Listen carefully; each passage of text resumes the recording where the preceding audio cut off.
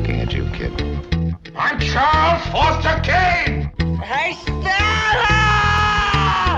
Suck on this.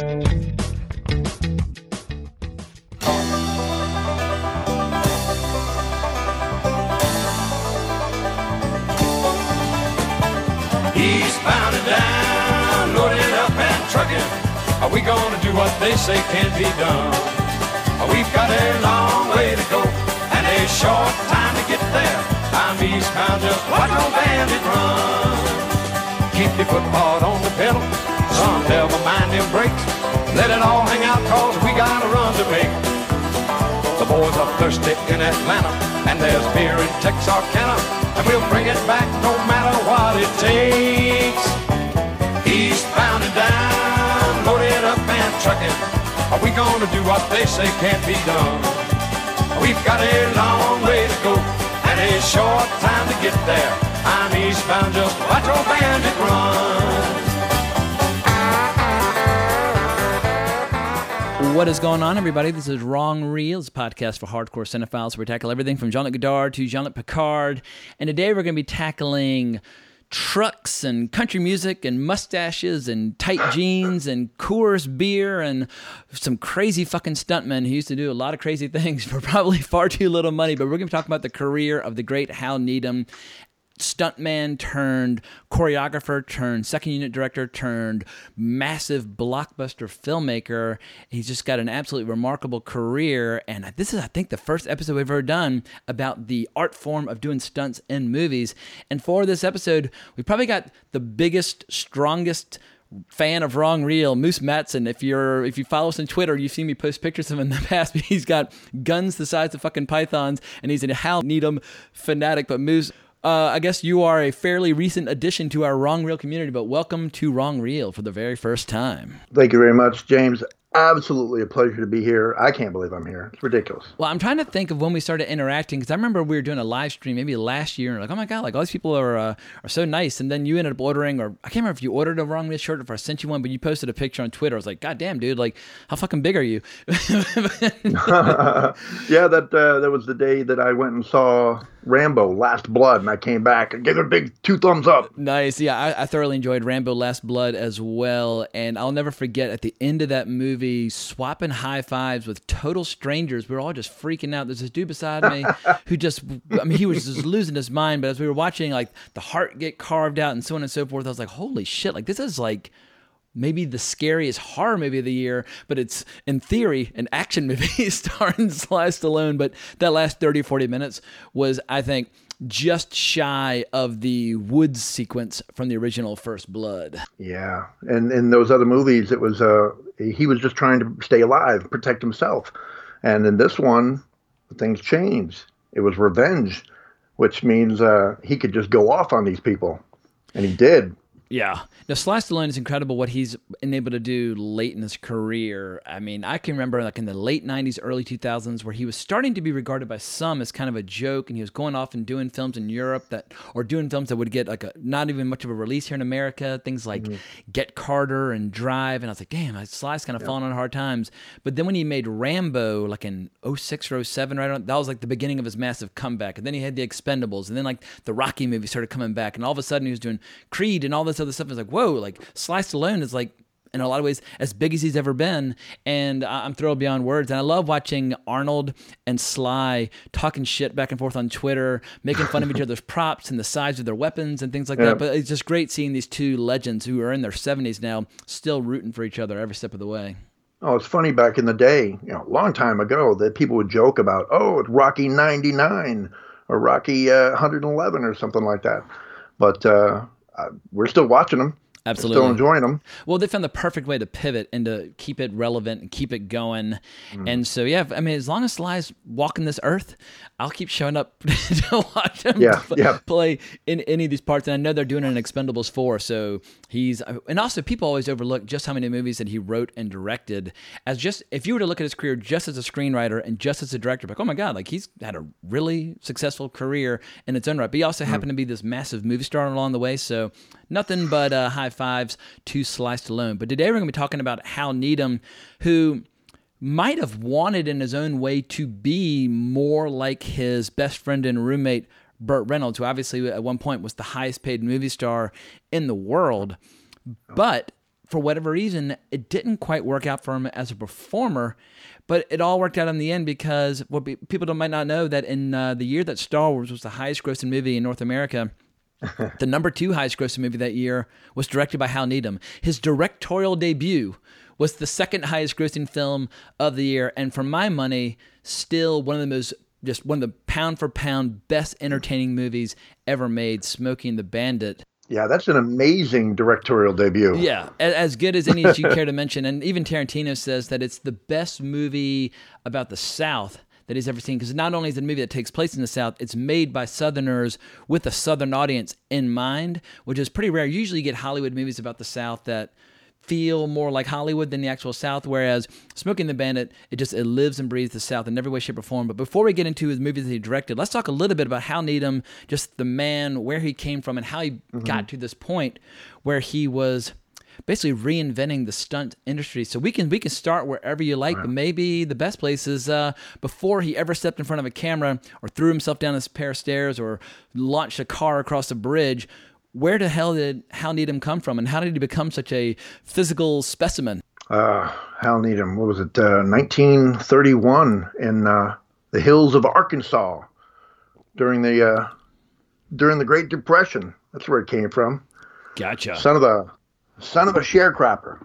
And what was it? Saw that documentary, The Bandit, in there. That one guy asked him, "Did you have any hobbies when you were a kid?" And he's like, "Boy, you have no idea what the life of a sharecropper is like." Yeah, there's no time for hobbies. You're working, you're putting food on the table, then you're waking up and you're doing it again. But it's incredible. It's nothing but work. But that he would develop this larger-than-life personality, because while he came from humble beginnings, when you watch him in interviews or he's making cameos in movies, he's got all the natural charisma of a movie star, but he probably just didn't have the acting chops of someone like Burt Reynolds. But it's incredible even in, what was that made-for-TV movie that you sent me from 1979? Death Car on the Freeway? Exactly. He pops up in that, teaching the star how to drive, and he's incredible. He does a really good job. So his natural charm just comes off of him in waves, and it's just amazing that he was working as a tree topper, and then as a billboard model for Viceroy cigarettes, and obviously was a paratrooper in the Korean War, and then slowly but surely he just made his way into being a stuntman, and for 10 years he was the highest paid stuntman in the world. Yeah, it was amazing. All the things that he did in his life, like I said earlier, were stepping stones that every step he took contributed to the next one. And he had a really difficult life in the beginning. It was very hard work, and as a child, and that's what I think that's what stayed with him. He was a hard worker all his life. Well, there are a lot of people out there who work hard, but it's another thing to work hard when you are suffering from 56 broken bones, or breaking your back twice, or puncturing lungs and knocking out your teeth. Like, there are a lot of people who get up and they drive a bus every day, and it sucks and it's hard work, and it just... But at least they're physically, roughly, kind of still in one piece. Hal Needham, he would show up, tell you. Yeah, in casts and keep working. I can't tell you what was going on in his head that made him say, "I'm going to do that again." Yeah. It was just incredible that what he put his body through, and then the next day, I'm going to go back and do it again. Absolutely. And even long after he retired, he was still, like, you could tell, like, fighting the itch. Like, anytime, like, he could get a chance to pop in and do a stunt, like in Hopper or whatever, he would take that opportunity to do so. But for people out there who are unaware of his laundry list of credits, he worked on 4,500 episodes of television, which is a lot. And he appeared as a stuntman coordinator, second unit director, and director in 310 feature films. So once again, not afraid of hard work. There's so many people out there who sit around, spending years trying to make their personal film, but he just believed in getting up and going to work and making these movies happen. And you can feel like his personality at play in his 3 films. While he might claim he doesn't put messages in his movies and he just wants to make people laugh and show them a good time and give them some good action, but I feel like the 3 movies we're going to talk about today reflect his personalities in a lot of ways. Like they say, every work of fiction is a confession to a degree, and I feel like these 3 movies are very confessional in terms of who this guy was. Oh yeah, every one of them has that feel. He's got that southern feel, that feel from where he comes from, and it's just amazing to watch all of them. Well, do you have any favorite stories from his time as a roommate with Burt Reynolds? Because Burt Reynolds apparently, all I know is that he had a thing for tile, and he thought that tile was really cool, and so he lived in this home that was like covered in tile. But the fact that they lived together for 11 years while making all these movies is just bananas. But how did Burt Reynolds and Hal Needham initially get hooked up? Because obviously Hal Needham was doubling for Burt for a long time. Yeah, yeah. It was crazy. There was a period in time, what was it, where they were making the movie The Alamo. And he wasn't familiar with the stunt coordinator, or the stunt coordinator wasn't familiar with him. So he went to see about getting a job on the Alamo, and the guy was like, I don't know you. I'd like to work with people I know. So like 26 stuntmen from that area where they were all living all went off to this movie, and he found himself in Hollywood with hardly any stuntmen around. So he got work like crazy. Gotcha. And there was a point in time where he did like 5 different shows in one day. He was over here working on Laramie, and then going over to Have Gun Would Travel and Gunslinger, all this stuff.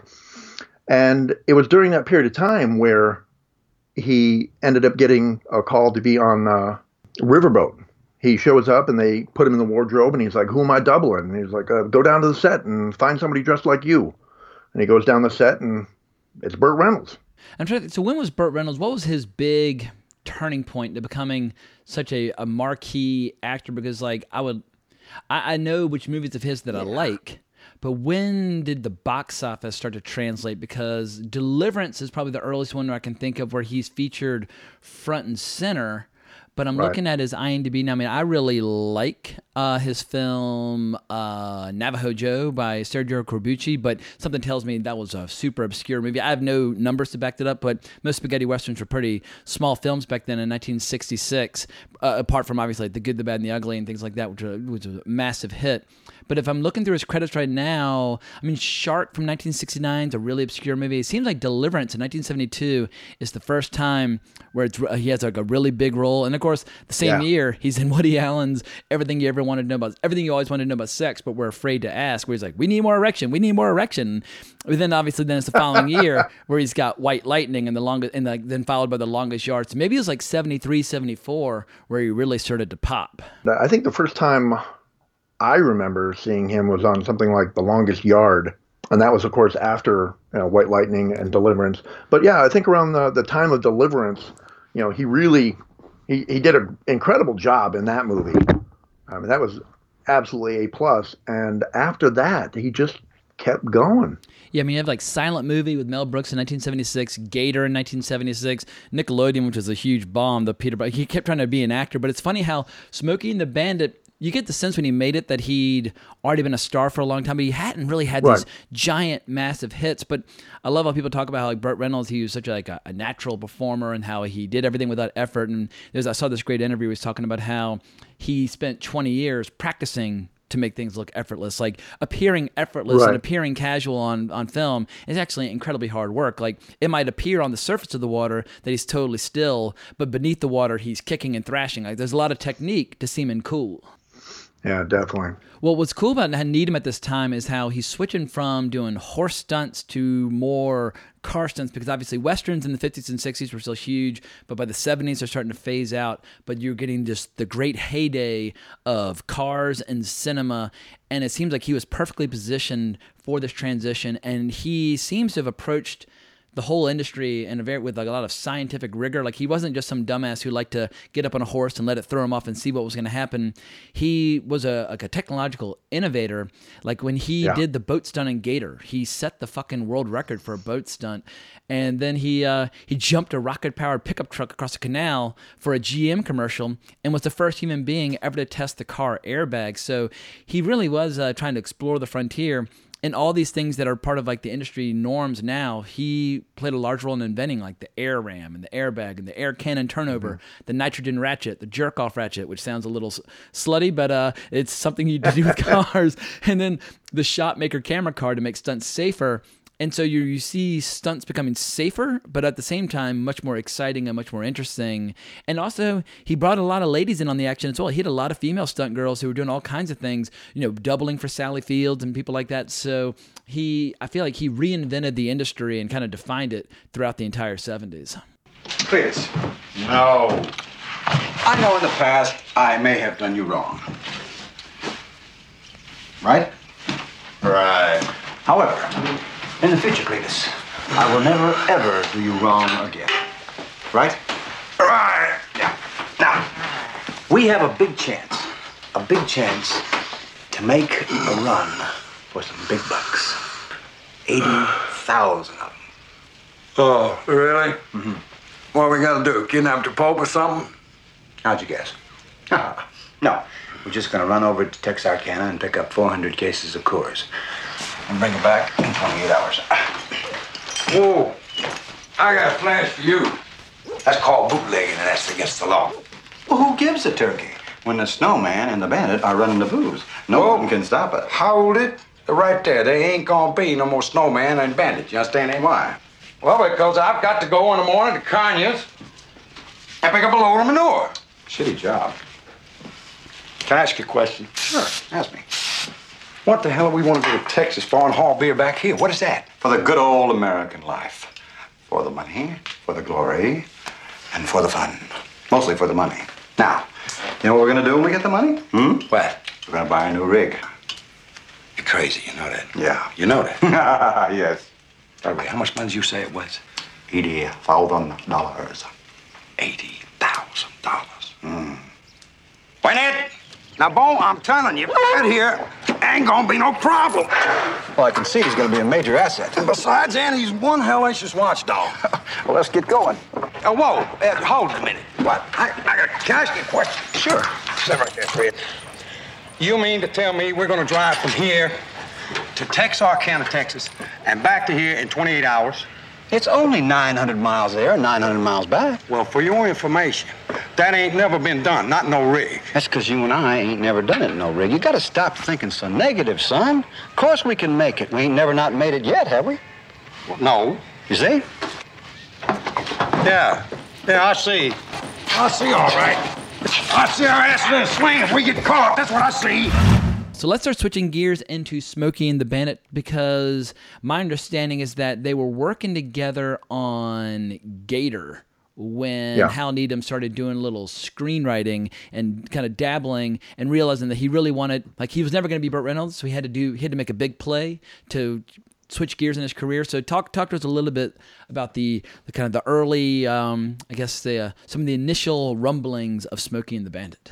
Yeah, shooting Gator. They had that, the driver captain had come to him and said, "Hey, I got some Coors beer that we brought over from California. I put it in your fridge."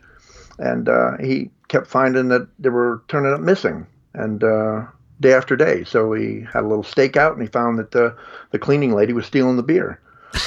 And because you could get, you could get $20 for a 6-pack of Coors beer.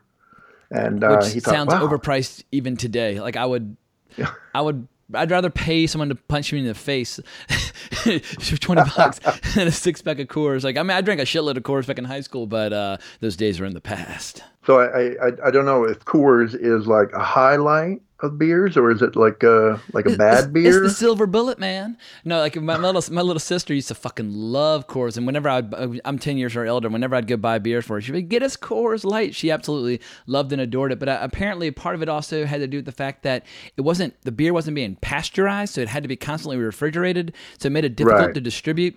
But it essentially was almost kind of bootlegging to transport it across certain state lines, and slowly but surely they realized that bootlegging Coors would make a good plot line for a movie. And in terms of like beer that I would like to drink, it ranks very low. But in terms of plots for a movie, it's so simple and so cool. But great movies usually, more often than not, are simple. Like, it's their visual storytelling. And the plot of this movie is, we're going to drive to pick up some Coors, we're going to turn around, and we're going to bring it back.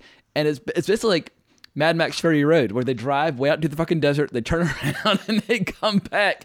And that's all you need for a riveting movie if you fill it with great characters and great stunts and great music, etc. Yeah.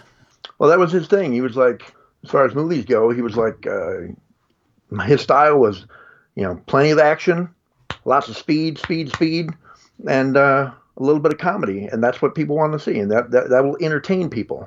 But I mean, writing comedy is such a tricky thing. And the fact that Hal Needham could, I mean, obviously he has help with a couple of different screenwriters. You got Hal Needham, you got Robert L. Levy, James Lee Barrett, Charles Shire, and Alan Mandel. But Hal Needham, he came up with the story. And I think this is the strongest story that he ever worked with as a director. I mean, Cannonball Run has that kind of elegant simplicity as well in terms of just a straightforward plot. But there's something about the dialogue in Smoking the Bandit where it just really soars. It's one of the things where there's so many different, like a lot of different ingredients go into making a great movie, from great tunes to great performances to certain action set pieces. And this is one of those movies where every ingredient that they decided to stir into the soup really worked well. Like Sally Field's incredible. And then, of course, I mean, you got Fred, the fucking Basset Hound, who's incredible. Like Jackie Gleason. Like everything about this movie works. And that's such a rare thing. It is amazing. Everything in this movie works. When it comes to the writing, now, he wrote it. And what was it? In between takes and other films, he was over there writing, and people were like, "What are you writing? What are you doing, Hal?" And he's like, "I'm writing a story." And he get this big thing of papers together, and he takes it home to his roomie, Bert, and he says, "Read this." And Bert, of course, says, "It's the worst dialogue I've ever read in my entire life, but it's a good idea. So if you take it and you get somebody like a writer to go ahead and polish it up, and you can get somebody to approve that, let you direct it, I'll star in it." Worlds turn on these kinds of moments. And I know obviously Burt was enough of a star where I think the budget was initially $4.3 million, but then it got then it got dropped down to 4.3, but a quarter of that budget was going to go to Burt. But Burt was lending his name and his star power to this, so it was a perfect storm for both of them, because obviously Hal Needham's getting a chance to transition from second unit director and stunt choreographer to being in the director's chair. But it wasn't like he was a completely unknown quantity. I mean, Robert Aldrich, who's one of the best directors from that period, he was letting Hal Needham shoot his second unit. And these weren't stunts. These were just second unit photography. These were action scenes. And as Tarantino said, like, Robert Aldrich knew how to fucking shoot action. Robert Aldrich was a hell of a director in his own right, but he had enormous respect for what Hal Needham could bring to the table. And just it seemed like he was an expert at planning in advance, like with Little Big Man, the Arthur Penn movie. Apparently Hal Needham came up with the idea. He said, "Look, like, we can do a lot of crazy stunts and we can fall off and you can shoot all sorts of chaos and insanity, but if you give us a couple months in advance, we can train the horses to do special stunts, and then we'll give you something even more special." And so that ability to plan stunts months in advance to get the cars and the stuntmen and the animals prepared is what gives you these next level results. And so I feel like life is all about opportunity meeting preparation. And Hal Needham, like I said, he had been born in 1931, so here he was, 46 years old. His whole life was leading up to this point, and he was fucking ready to go. Yeah, when he first got, before he was a stuntman, he did a couple stunts, but then during that period of time, he realized that in Hollywood, the stunt community was controlled by about a dozen stunt coordinators or stunt bosses, and if they didn't know you didn't get to work. So he could have went back to climbing trees and in a tree trimming, but instead he was like, "You know what? I'm going to get a Screen Extras card, guild." And so he got into SEG and became an extra. And he was like, "If I'm an extra, I'll be there on the set, and I can look at everything, I can absorb everything, and I can talk to the stuntmen and get into it that way." So right from the beginning, he's learning everything he can and absorbing everything he can from being on set. Well, did you see Once Upon a Time in Hollywood this past year?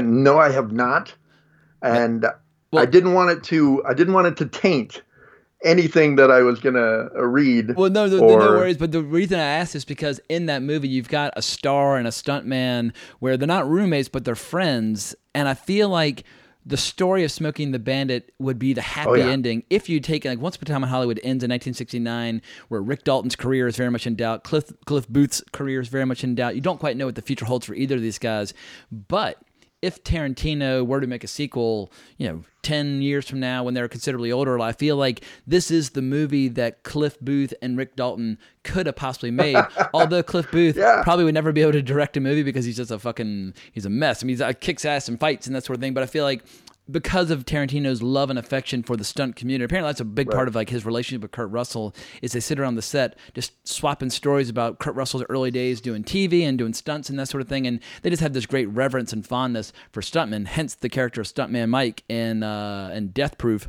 I've been waiting for, after we're done with this podcast, to watch that movie. Once Upon a Time in Hollywood. I can't wait to watch it. It was my favorite movie of last year, and it's not necessarily everybody's cup of tea because it's not super plot driven. But for movie freaks, people who love like love songs to stunt people and forgotten cult classics and that sort of thing, it absolutely is riveting to watch. But I don't want to turn this into an episode about Once Upon a Time in Hollywood because I'll very easily get sidetracked. So let's start cracking open this movie. We've already talked a bit about the script, but we haven't really mentioned the dialogue yet. And the dialogue for me, it's so subtle, but goddamn, it fucking just makes me scream and laughter. Just little things like when they first see the 400 cases of Coors, and they're like, redneck heaven. They almost throw the lines away a lot of times, or like when Sally Field asks, would a cop taking a leak on the side of the road interest you? He's like, yes, it would. He's taking a 10-100. And just little lines like that. And, or the way he says like, hey there, Smokey, when the first time he sees a cop in the movie. And then, of course, you got Jackie Gleason like just screaming these lines, that oftentimes improvising them, saying like, "My name is Smokey Bear, and I'm tail grabbing your ass right now." Like it's just bananas. And so I think the dialogue is as good as any comedy from like the 1940s. It's just written in a much more laid back kind of Southern drawl. I don't understand how any of this really happened because he turned it over to James Lee Barrett. A friend of his who had written Bandolero and Undefeated and a couple others, and had him polish up his script. But when it comes to the movie, when Bert had talked to Sally Field about the movie and she asked about the script, he's like, "There's no script. It's pretty much open. You can." Yeah, she said half the stuff was improv, and if you look into Jackie Gleason. He had asked Hal about the script, and Hal's like, "Nothing's set in stone." And he's like, good. So he took that to heart. And so about 90% of anything that Jackie Gleason says, he just came up with. I mean, the movie's really good without him, but man, every great hero needs a great antagonist. And goddamn, he just about steals every single scene. Like so much so that I heard that after they did their one scene together, Burt Reynolds, and granted, it's hard to know what to separate fact from legend sometimes, but the legend is that Burt Reynolds said, I don't want to do any more scenes with Jackie Gleason face to face because Jackie Gleason was just destroying him in that scene about the Diablo sandwich. He's so good. Yeah, he's so much personality. Have you ever had a Diablo sandwich? No, but I've had a Dr. Pepper. Gotcha. Yeah, I looked up the Diablo. I was like, what the? I was like, it sounds delicious, but I was like, what the fuck is a Diablo sandwich? And the recipe is, hang on, I got it written down. Yeah, all right, here it is. So the recipe is like a sloppy Joe, but spicier. There are regional differences, but it's usually made like a sloppy Joe with ground beef. The sloppy Joe spices are replaced with taco spices, and the recipe might include hot sauce, canned corn, and diced tomato. In some places, jalapeno peppers are added as well. It's usually served on a hamburger bun. So, but in that scene when he's spitting food and he's getting like grease down his tie, and I love how Burt Reynolds like dipping the napkin in the Dr. Pepper and like washing him off. Like, oh, much obliged. But their chemistry is incredible. It's a shame that Burt Reynolds, if it is in fact true, that he said no more scenes, at least face to face. Yeah. He's a big star, and he's a little overwhelming. Yeah. To Burt. Yeah. Well, how do you think the movie would have been if Jerry Reed had played the bandit as initially planned? Yeah, that is interesting. It would certainly be in a lot of ways it'd be the same movie, but there's certainly a different dynamic. Well, Jerry Reed is sublime in this, and he makes me scream with laughter and just like talking about Fred. Fred's starting to look a little thin in the skin, and just he's so good. But I do think he's a supporting player. I mean, obviously he's a massive country and western singer, and the song that he cooked up for this movie It's one of the greatest songs, like theme songs to any movie ever recorded. But I think Burt Reynolds is a movie star, Jerry Reed is a character actor, and I think you really needed a movie star to hold this movie together. Yeah. And Burt Reynolds was born to play the bandit. Yeah, Jerry Reed has this wonderful look about him. You look at him in the semi after he has the bar fight, and he's about to run over those bikes, and the gleam in his eye and his huge smile just pops up as he runs them over. It's interesting to look at. I really like him. Yeah, he's got a lot of his face has got all these interesting kind of contours and details. But the chemistry between the two of them early on, they're like, well, I'll be Bandit 1 and you'll be Bandit 2, and they're like, and they're talking Bandit about like their code language and how they're gonna go. Like when we're going to 3, we're really going to 5, and we're going to 7, we're really going to 9, and like. And it just their chemistry is just so damn good. But every time a new character enters the movie, it enriches the whole thing. Like initially, just having Jerry Reed and Burt Reynolds is enough. And then when Sally Field joins, she's incredible, and that's an incredible addition. And then of course you get Jackie Gleason in there, so suddenly you've got 4 incredible leading characters, and so you're never bored. Like no matter who you're spending time with, you're always riveted every step of the way. But quick note about Jerry Reed: when Hal Needham asked him to write the theme song, it took him only a couple of hours, and he wrote Eastbound and Down, and he showed up and played it on acoustic guitar to Hal Needham, and he stopped him and said, and apparently Jerry Reed was worried that Hal Needham wasn't liking it, and he said, if you change one note, I'll kill you. And so that was it. The song was etched in stone from that point on. And what was interesting is after the movie was done, Hal went off to do something else, and then he comes back, and they called him up and said, hey, we made a couple changes. We want you to check it out. And they had added in a whole bunch of brass music. Yeah, I heard about this. Yeah. The song, he's like, take that shit out. Well, this is a classic example where Hal Needham really knew who this movie was for, because it's got an affection for the South that people from New York and LA just will never understand, because they haven't spent time there. And the idea of removing the score and putting in an orchestral score, and it's just, and case in point, then they tried to open the movie in New York, and it was a disaster. The movie fell on its face. And Hal Needham's like, no, like we need to open this in like towns that are like 20,000 people. Like that's who this movie is for. Simple rural folks. This is not for. And if you look at the reviews for the film, they are ruinous. They're scathing. Like all the critics were like, oh, this is nothing that we've never seen before. Blah blah blah. They just straight up did not get it in any way, shape, or form. But Hal Needham luckily stuck to his guns and knew precisely who this movie was made for. And while Star Wars was dominating all the cities, like every single drive-in theater in the fucking country was playing Smokey and the Bandit. And like you watch interviews with a lot of people to this day, a lot of like country western stars, and say, oh yeah, I've seen Smokey and the Bandit like 200 times. Like it just became a cultural touchstone for a lot of people, because there are not a lot of movies that serve this audience. I'm a big believer in making movies for every audience that's out there, and underserved audiences are always these huge market opportunities. Like when you see a movie like Downton Abbey suddenly like exploding and opening with these giant numbers, it's because there are a lot of little old ladies out there who are craving, more scenes of Maggie Smith talking about preparing for a party. Like that's an underserved audience, and Smoking the Bandit, once again, underserved audience. Oh, definitely. Going back to watch this movie again, I had forgotten a lot of that earlier stuff. I just seem to remember all of the scenes, racing down the road, and all the scenes with Jackie Gleason. So it was great to rewatch this and see the why they were going and everything there. I'd sort of lost all that, so it was great watching that again.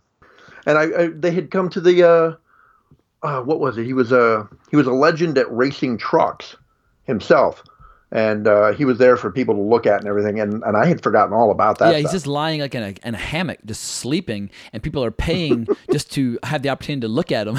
and literally later on in the movie, and Sally Field's like, well, what is? He says, I just go from place to place, do what I do best. And she's like, what's that? And he says, show off. Like, he's a show off. That's what he does. But he's a very laid back show off. But like when he goes to recruit Snowman, I love it. Their kids just all over the place.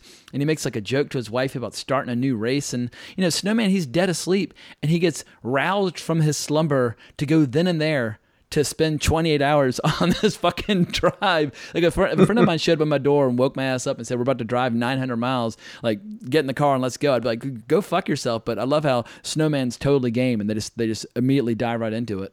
Well, once he mentioned the money, yeah, that was incentive enough to get him up. Yeah, well, I just feel like the screenplay for this movie is probably 1,000 times better than it has any right to be. And it's not just the little kind of cool, tough guy like lines. I mean, there's like some genuine humor there. Like when Sally Field's in the car and she mentions how she's a professional. He's like, well, in that case, you shouldn't be dressed in white. And she's like, dancer. And like, I know that Burt Reynolds and Sally Field had a bit of a romantic relationship going on at the time, and it shows in the movie. Yeah, it does. And the movie actually finds like this unexpected romantic side later on in the movie when Snowman goes to get like refill up with gas. It gives the movie this perfect seventh inning stretch where it gets to slow down for a second and they're not having to race around. And he and Sally, they just drive off, and you get this great little musical interlude, and he's talking. It gives the audience like a chance to catch their breath, cleanse their palate. Yeah. And she asks him like, "When do you ever take your hat off for anything?" And he's like, "Oh, I take it off for one thing." And she's like, "Take your hat off." And it's, I think this movie is surprisingly affecting in a lot of ways that a lot of people are just so happy to disregard this movie or be condescending about it because they think it's just a movie about truck drivers. But there's a hell of a lot more going on.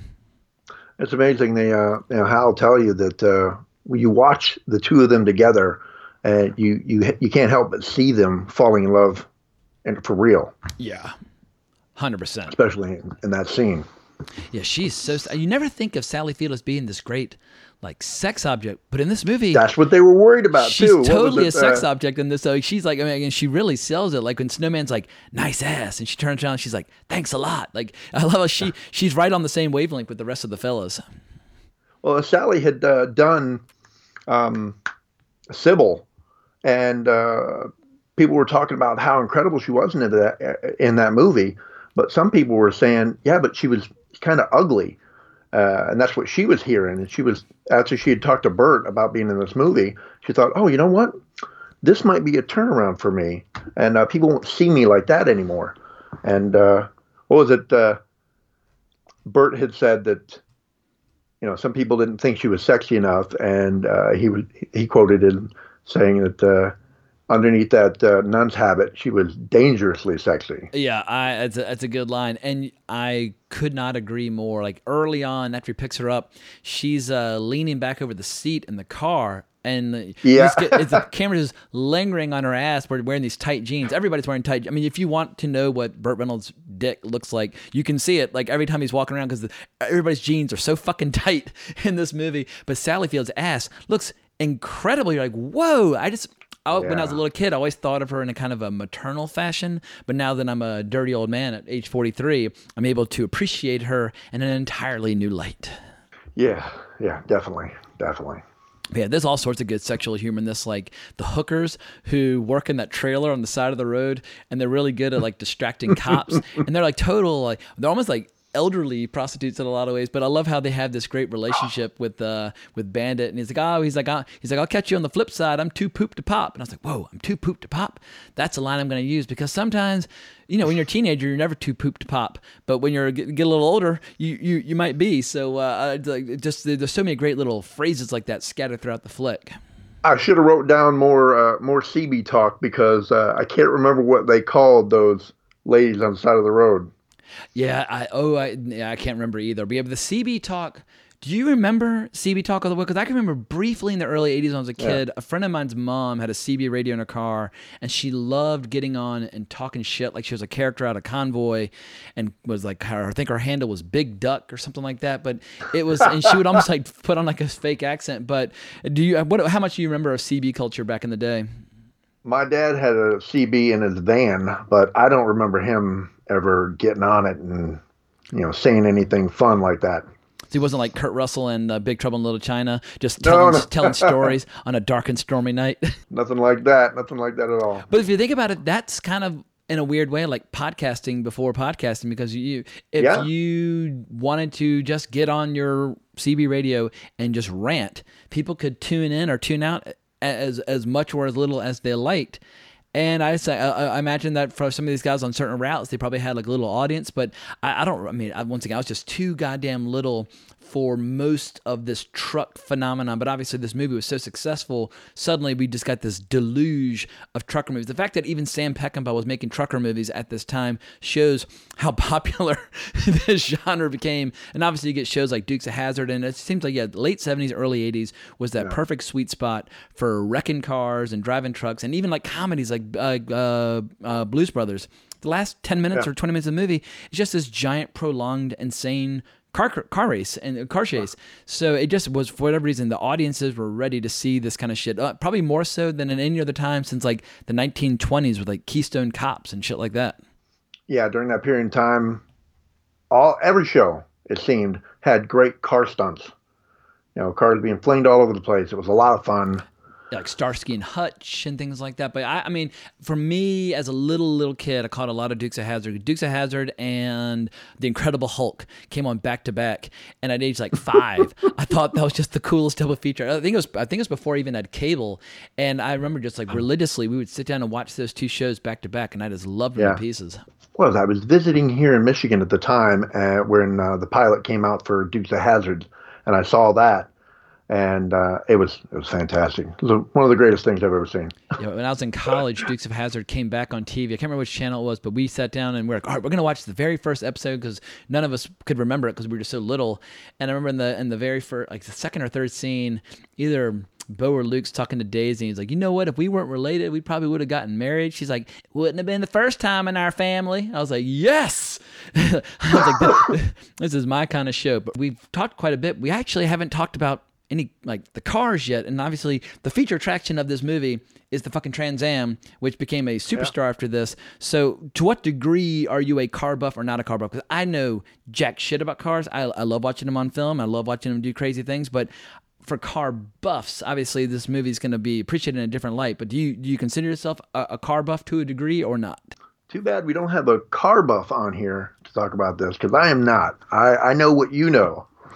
Jack shit. Yeah, but very cool. Well, then we can talk about them purely from a qualitative, emotional standpoint. Yeah, I know all the cars that I like. I just don't know anything about them. But what was it? I guess Hal had seen a picture of the Trans Am, and he was like, "Oh, Bert would look really good in that car." So he calls up Pontiac and talks to them, and they say, "Well, what do you need?" And he's like, "Well, I need 6 Trans Ams and I need 4 Bonnevilles." And they're like, "We'll give you 4 Trans Ams and 2 Bonnevilles." And he used the hell out of all of them. Yeah, I imagine that they quite literally like fell to pieces, or like the wheels quite literally were flying off the cart by the end because they put these damn cars through the fucking ringer throughout the course of the shoot. They said he killed one of them with the jump across the bridge. That's a killer stunt. He killed one. That went into the baseball field. That's another good jump. Absolutely. Yeah. Killed that one. The other 2 were beaten to hell, driving over curbs and ditches and everything else they were driving through. And he said by the end of the movie, they were taking pieces off of all the other cars to keep one going. Nice. And like the last scene in the movie with the car, another car, it won't even start. Another car is pushing it into scene and then backs up. And so you just see it float into screen. But it's deader than a doorknob. Well, I know that Trans Am sales saw a massive spike in 77. Apparently, skyrocket. They sold 68,000 cars. In 78, they sold 93,000, and then 1 year later, they sold 117,000. But I love how like when he's being propositioned to go on this job, he asked the like Paul Williams and the much taller guys like, well, I need money for a car, like a really fast car, but they don't really give him that much money. They just give him like a couple grand. And I love how that was enough for him to go off and buy a Trans Am then and there. And I can't remember, there's some discrepancy about what model Trans Am it is. And I know that it's got like different pieces from different years, so it's not technically you can't ever actually buy like the Smokey and the Bandit Trans Am because it's like a hybrid of two different years. But whenever I think of Burt Reynolds, I know for a lot of people, if they think of Burt Reynolds, they're going to picture him with a bow hanging out on a river. And some people are going to picture him driving an ambulance in Cannonball Run. Some people are going to picture him in Boogie Nights directing pornography. But when I think of Burt Reynolds, the first images that flashes into my mind is him driving this black Trans Am with a cowboy hat. It's just, there's no way I can think of him in any other way. Yeah, that's it. All the other ones are great, but that's the image that pops into my mind as well. Yeah, it's just an iconic look, without a doubt. I thought it's interesting that, after that, when he films Hooper, the whole scene at the end with Hooper, he's driving a red version of the same thing. Gotcha. Yeah, I didn't even catch it. Once again, my knowledge of cars is like one of my biggest blind spots. I have certain like walks of life that I'm just like, I find to be like impenetrable, or where just none of the information like sticks or registers. And when it comes to cars, cars are definitely one of my great like Achilles heel when it comes to expertise. Yeah, I might want like a muscle car from that period of time, but there's no way I would know what the hell's wrong with it if anything happened to it, or what I would need. I'd love to drive one, but I don't know anything about them. It looks fun as hell. Well, just a few last things before we move on to the next flick. What I found interesting is that Hal Needham apparently really loved the animated short film Pop Goes the Weasel as a kid, and he said he basically was striving for the same impact. And I feel like that's something that's oftentimes is missing today, where a filmmaker takes pride in being an entertainer. I feel like there's this horrible, loathsome streak right now of self-importance where they feel like they need to preach to or lecture or hector the audience or beat them over the head with like this clumsy, obvious agenda or message, where it's almost like a big-ass truck backing up toward you going beep, beep, beep. You're like, here comes the message. You get prepared. But it's like, I don't mind a message in a film, but at least have like a little subtlety or a little nuance. But there's so many clumsy filmmakers out there now, and I feel like being just a world-class entertainer with zero pretension, zero agenda, just being as charming and as enjoyable as possible I think it's underappreciated in Hollywood right now, and I wish we had a few more Hal Needhams out there who would bring that back. Because I can sit there and watch them just eat hamburgers with Fred and talking to this stupid fucking dog and scream with laughter and have so much more fun than with so many other movies. Like, I love how apparently the dog that was picked for Fred, Burt Reynolds picked him personally because the dog responded to zero command or instruction of any kind. He wanted a dog that was incapable of following any direction of any kind for this movie. And it shows in his personality. He's such a fucking adorable dog. Yeah, I think it's great. Hal's only intention was to make an entertaining movie, something that people would like to watch. They'd have fun. And he succeeded in so many levels. Yeah, entertainment, it's funny how like you think, oh, well, you're making a movie, like entertainment goes without being stated.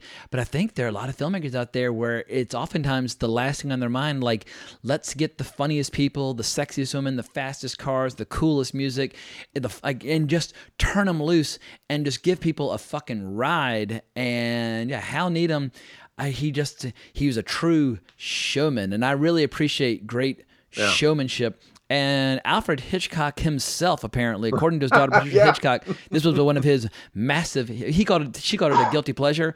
I don't really. The older I get, the less I believe in guilty pleasures. Like, you like something, Marcus Penn's great about this. Like, look, if you like it, just like it. Like, take ownership of it, embrace it. And so, Smokey and the Bandit, I don't try to justify it with some lofty terminology or any lofty explanations. I think it's one of the most entertaining movies ever made. Period. From any era in any genre. And for me, that's all that matters. What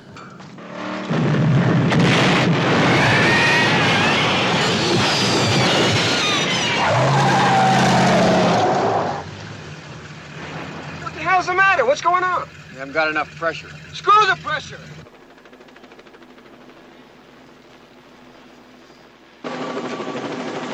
What is happening? What the hell's going on down there? Keep rolling, goddammit! My life's worth more than a piece of film.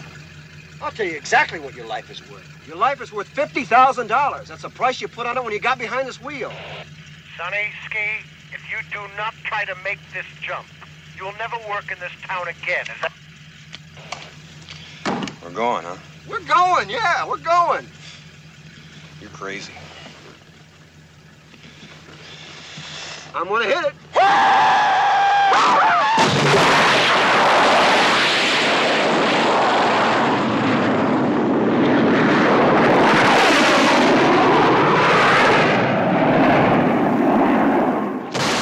Let's switch gears to the next flick on our list, 1978, Hooper, Hal Needham's Hooper. love song to the world. I think I called it Hopper earlier, but yeah, it's Hooper. Yeah, you did. I didn't say anything, though. Yeah, well, you should have contradicted me, man. As the old expression goes, I am often wrong, but never in doubt, and I tend to just drink a lot of caffeine and start ranting and raving. So I definitely occasionally need people to tap the brakes and let me know when I'm fucking up. But Hooper, because I think a lot of people don't know the premise for this. So from your point of view, what is Hooper all about? Oh, Hooper's about the life of. If you say it was the life of Hal Needham, you'd be close. It's not quite, but it is close. It's the life of an aging stuntman that happens to be one of the world's greatest stuntmen of the time, and he's watching new young stuntmen come in to the field, and him sort of battling with how he feels and if he wants to continue doing what he's doing. But it's an amazing film. You can't help, like I said, you can't help but see a lot of Hal in Sonny Hooper. Yeah, I think the opening credit sequence sums it up beautifully. While Hal Needham might claim he doesn't put messages in his movies, whether he likes it or not, the opening credit sequence delivers a message because you see all these close-ups of Burt Reynolds getting into character and putting on his gear, and he's got like scars on his knees, and he's wrapping it up, and he's covering like parts of his body with like a brace, and he's got scars on his lower back and scars on his belly. He bears all the kind of all the ruthless ornaments of his trade of a career spent jumping out of helicopters and falling off buildings and sliding motorcycles under trucks. And I think this is his most personal movie. Yeah. This is really telling about his life. The other ones are great movies, but this one is very personal to him, I think. Well, also when you just see the toll that's being paid, because obviously Burt Reynolds, his character, he's still incredibly confident. He still loves what he does, but man, his back is falling to pieces. He's popping painkillers all the time. His eyes are dilated from taking too many pills, and it's personal, but in a way, it's kind of not, because I feel like this character Hooper, he's not what. Like Hal Needham is actually best represented by the Jan Michael Vincent character, like the new one who's coming in, who's like really into science, actually, because he's really into the preparation. Whereas like the Burt Reynolds character, he's more one of those guys like, all I need is to like a needle to shoot some painkillers into my ass afterwards, and I'm happy just to get thrown off of whatever. He's the old school guy. He's basically like the James Best character who's fading out. Yeah, I think he's a little. I think both of them are sides of Hal. Yeah. You get the sense that Jan Michael Vince's character, he's studying all the greats and he knows how the stunts are done, and but he's into the engineering of a great stunt. It's not just about, do you have the balls to do this? On the other hand, though, toward the end, when they're going to do the craziest stunt like in human history, it's Burt Reynolds who's like, dude, like your life is worth $50,000. Like that's why we're here. So let's fucking do this shit. And so, yeah, I think you're right. This movie, between those two characters, you're seeing both aspects of Hal Needham's professionalism as well as his devil-may-care just insanity. Definitely. I didn't think about that, about him being a lot like Jan Michael Vincent's character. But you're right. There was a time where he was the young guy coming in, and he was like, you know what? Tell me what you want done. I'll do it. And he did it. Well, I feel like this movie does a great job of just capturing a slice of life. You get a sense that while they're amping things up a bit, if you were to spend a few weeks or a few months in the company of Hal Needham and all of his friends and all of his fellow stuntmen, you're getting a glimpse inside their life, like when they're raising hell, driving down the highways, and they're like you have like these crazy fucking girls that are hopping back and forth between cars and swapping beers, and you got Burt Reynolds driving backwards 55 miles an hour because technically, from his point of view, that's not against the law. He's obeying the speed limit, but he just happens to be driving backwards, and they're going to bars and talking to, like, they're reminiscing about old stunts and talking to the old timers. Who's the actor who plays the old timer in this? Who's really Brian Keith. Yeah, So you have a Jocko. you still have a ton of respect for the old timers around, and then at night they've all been drinking for days and they're just watching like highlight reels of some of their favorite old movies. Like you are capturing basically their lives, but it's obviously just a heightened, more intense version or a heightened sense of experience. Right, definitely. What do you think of the big bar fight where Terry Bradshaw himself puts in an appearance? I loved it. That's one of the first things that my memory lands on when I would think back to Hooper. Was he still playing football at that time? That fight scene. What was that? Was he still playing football at that time? I think so.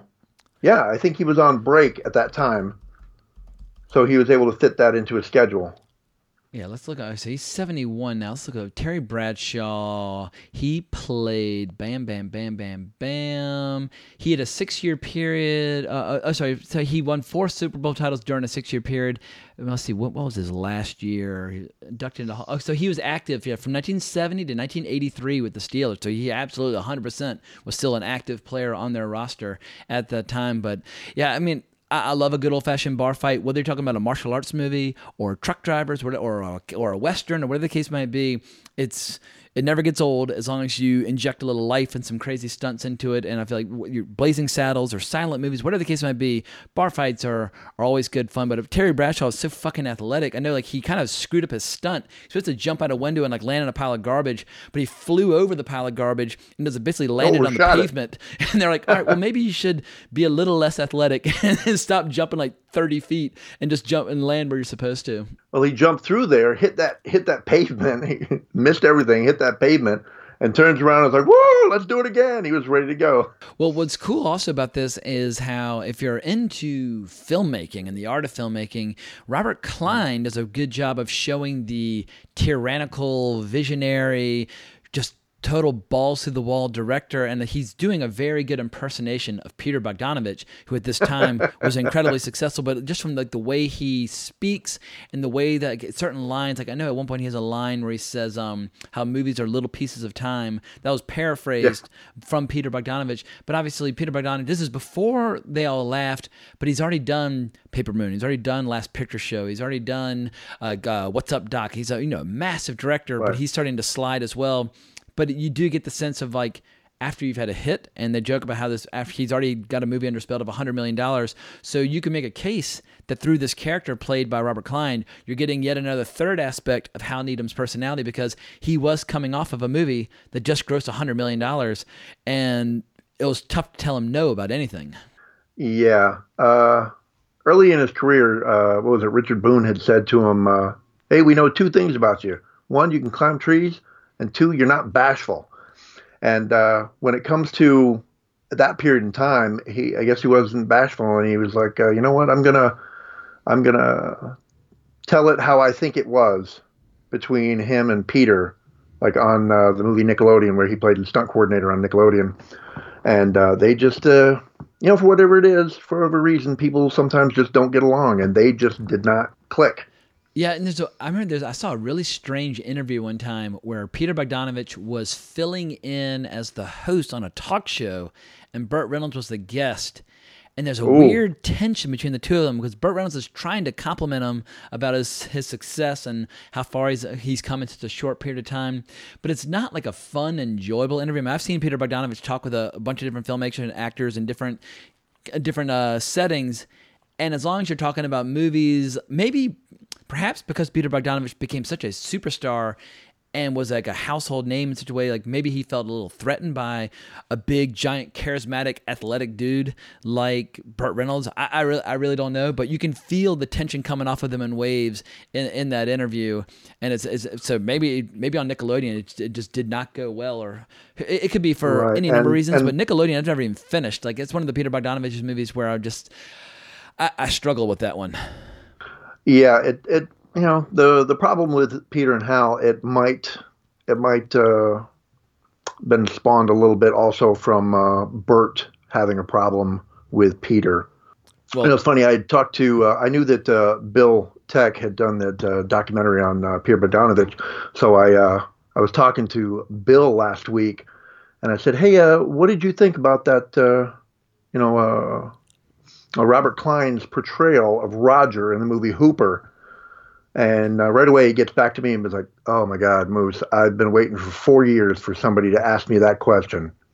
Because apparently he's a really big fan of Hooper as well.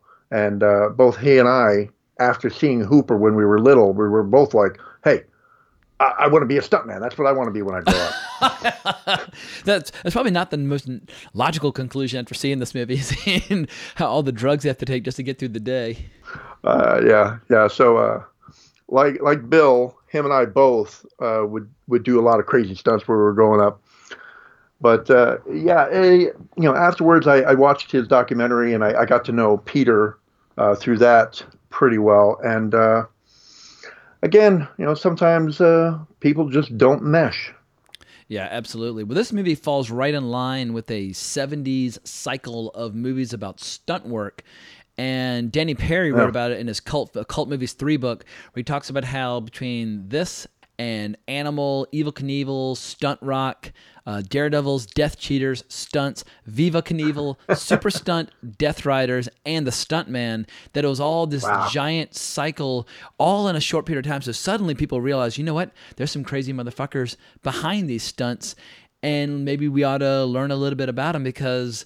yeah, once the Western fades out and you've got all these fucking movies with all these cars and trucks doing all this crazy shit, you want to learn about people who are making this stuff happen. Yeah. So maybe it's a good time to talk about some of the insane stunts in this because you've got two big ones that take place in this flick.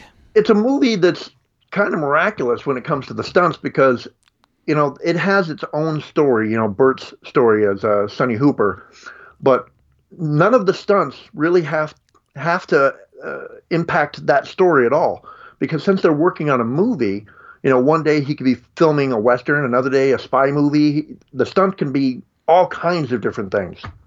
So Hal was able to go ahead and just go balls to the wall and do as many different stunts as he can think of. Well, when it comes to the stunts in this movie, what's your personal fave? Oh, you know what? It's a small one. There's in the early days in the movie, they're doing the Western show that Sonny Hooper's going to be at the Western show, and they have a stagecoach coming towards the camera, and the guy it's full speed, and the guy jumps off the stagecoach, lands sideways on the horse just as the stagecoach flips on its side behind him as it's all coming towards the camera, and I'm like, Jesus Christ. Yeah, I really like the chariot race where you get the two stunt people just throwing down, where you really see the contrast between the young and the old, and I love how like as Vincent's chariot starts to break up, Reynolds leaps onto his horse to save him. It shows that camaraderie. Like, this might be a rival. He might be an up-and-comer who's going to possibly replace you at some point, but your fellow stuntman is in trouble, so let's dive in and lend a helping hand. And what that reminded me of, when I produced this super, super low-budget film called Dead Doll, we had two stunts in it. One that was kind of simple, where a person fell through a window and landed on a ceiling window and landed on a mattress. And then we had another stunt where someone's going to jump out of a window holding a mannequin that was attached to a metal cord, and the cord would pull the mannequin away once the person cleared frame, and they would land on this giant inflatable cushion thing. But something went wrong where the mannequin and the cord got wrapped around his arm, and it sliced through all the muscles and tendons down to the bone. And when he landed, he was bleeding all over the place. And luckily, because stunt people are so supportive of each other, he had like 5 or 6 of his best friends there who immediately knew what to do. We actually threw him in the back of my Suburban, drove him to an emergency room. And I remember just sitting there in the emergency room when the plastic surgeon was like reattaching all the tendons on his arm. And they were all just telling stories back and forth about their days as like college athletes and how they drifted into being stunt people. But just that support force is incredible. It's a simple gag on a low budget movie, and obviously wasn't that simple because it went horribly wrong. And when the guy woke up from surgery, he said, like, did we get the shot? Like, they're all just like such insane pros. Yeah. And so that was my brief glimpse into the world of stunts. And also, I got awarded a stunt department shirt on Hannibal because I participated in one driving shot. They needed an additional car for this bridge shot toward the end, where all these FBI agents are driving across the road or bridge as the helicopter's following them. And so they put a jacket and a hat on me, and I was driving a Grand Marquis for my boss at the time, and so I got to drive along with all these people, and that was a ton of fun as well. So they gave me an honorary shirt for helping out with that shot. But they're really cool and fun to be around. But perhaps my favorite stunt, though, in this movie has got to be the jump from the helicopter. Like, I like seeing cars jumping over bridges and jumping over things, but seeing an actual physical person flying through the air, dropping 224 feet into an airbag, that's what I live for. It's why I like Buster Keaton movies and Jackie Chan movies and things like that. So for me, that would be one of the high watermarks of the movie. Oh, yeah, that was great. That was, what was it? A.J. Bakunis was the stuntman, and that was a world record jump for him. Yeah, that's intense. I guess maybe the reason that for me feels more believable than at the end when they're about to do this giant rocket jump over the bridge. Like the reason perhaps there's a little less impact for me because they do this entire insane sequence where they're basically blowing up Damnation Alley and they're blowing up buildings and things are collapsing. And in the context of the film, it appears as if they're basically doing like 10 or 20 different stunts all in the context of one shot. And I was like, you know what? If you're doing stunts, you're going to break it up into pieces. And so I feel like that was the one part of the movie where it stopped feeling like a really realistic, believable portrayal of the life of a stuntman. I was like, all right, well, now we're like in like Cannonball Run territory where it's just like it's so completely, totally over the top that it's kind of like lost me as in terms of just like being a movie about movies. But obviously, it is killer seeing them do that, like that rocket jump over the bridge, because you cannot do it just with like simple physics. You have to like blast it like a goddamn spaceship.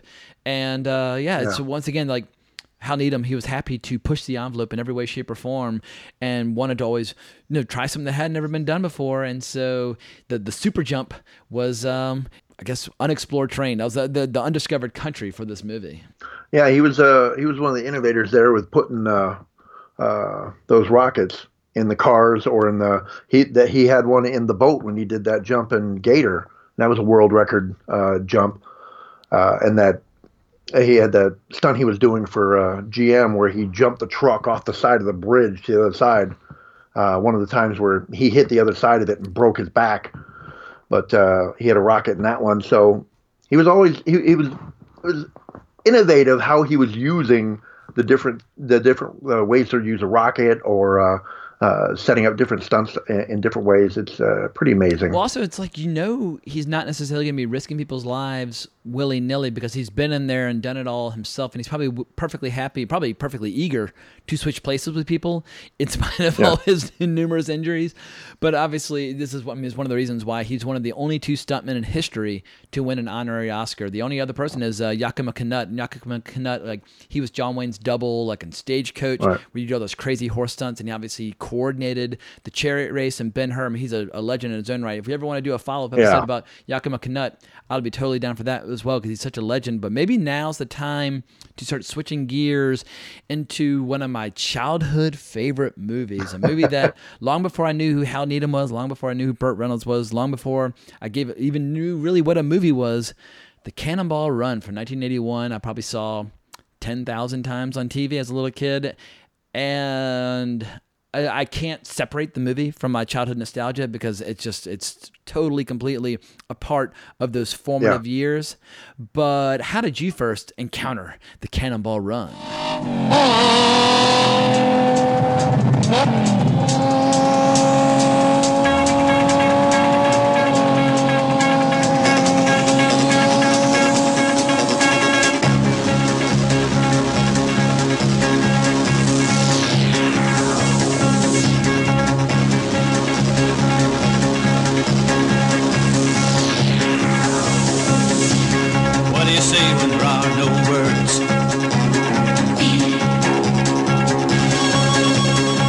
Song that's never been heard.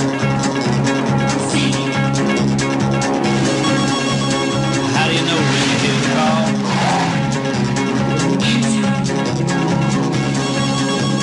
What do you do when you've done it all?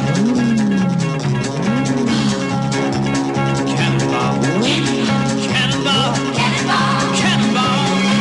It's not what you do, it's how you do. Be anything you wanna be. What you got, it's how you use it. You be you and I'll be me. It's just a matter of style. You can't fake it. Mile after mile, feeling free. If you got the soul, you can't make it. Move 'em out, let 'em roll. From sea to shining sea. HBO. Nice. back in the early 80s, I think most of the movies I caught on HBO. I think all of the, like Smoking the Bandit and Hooper, and then Cannonball Run, all on HBO.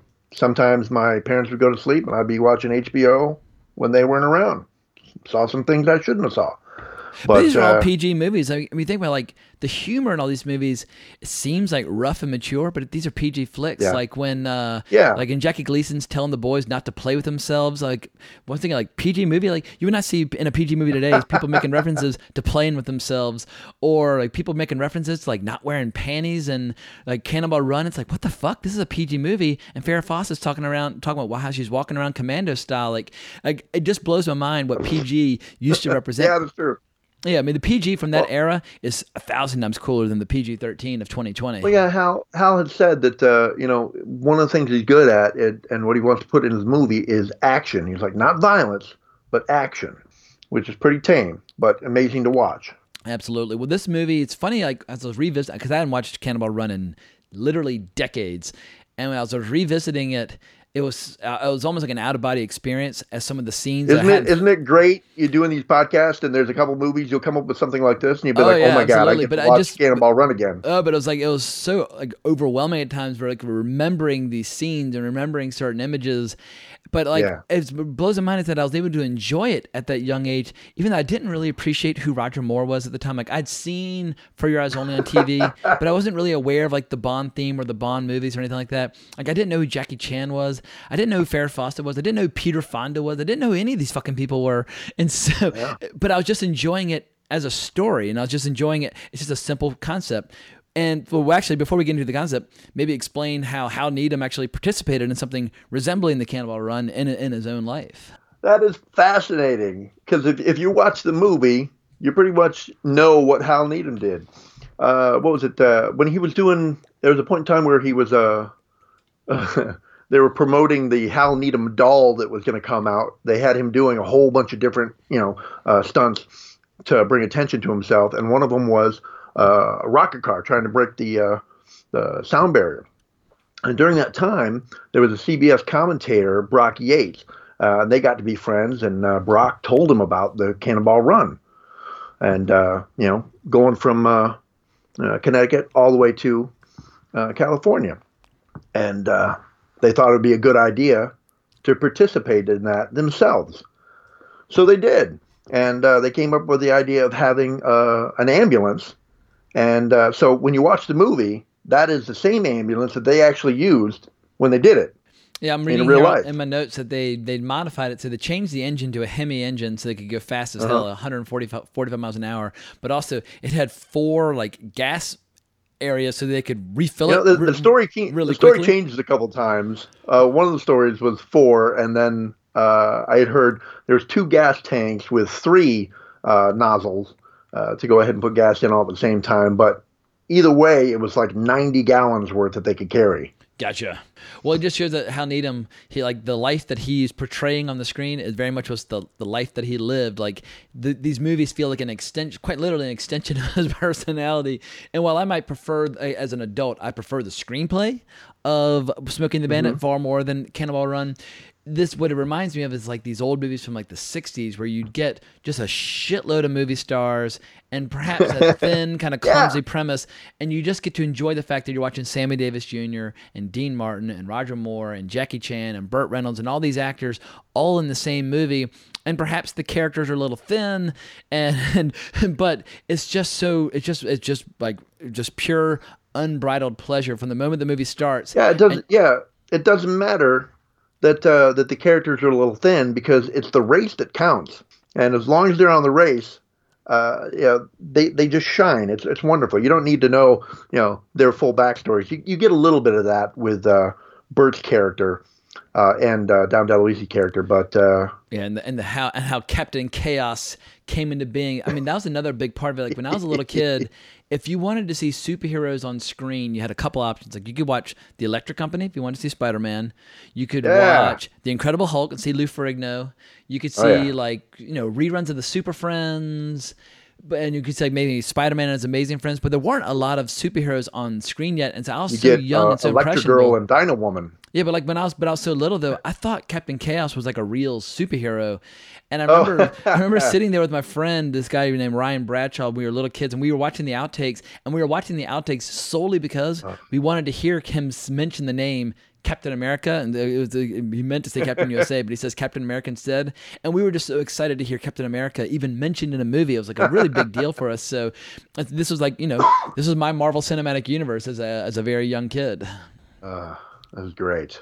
Well, it's amazing that Hal Needham never got a gig directing a James Bond film, because I know he obviously kept flirting with it. Like you see him in with like Hooper, how he has like a little James Bond homage with like the music when the guy's going down the outside of the building.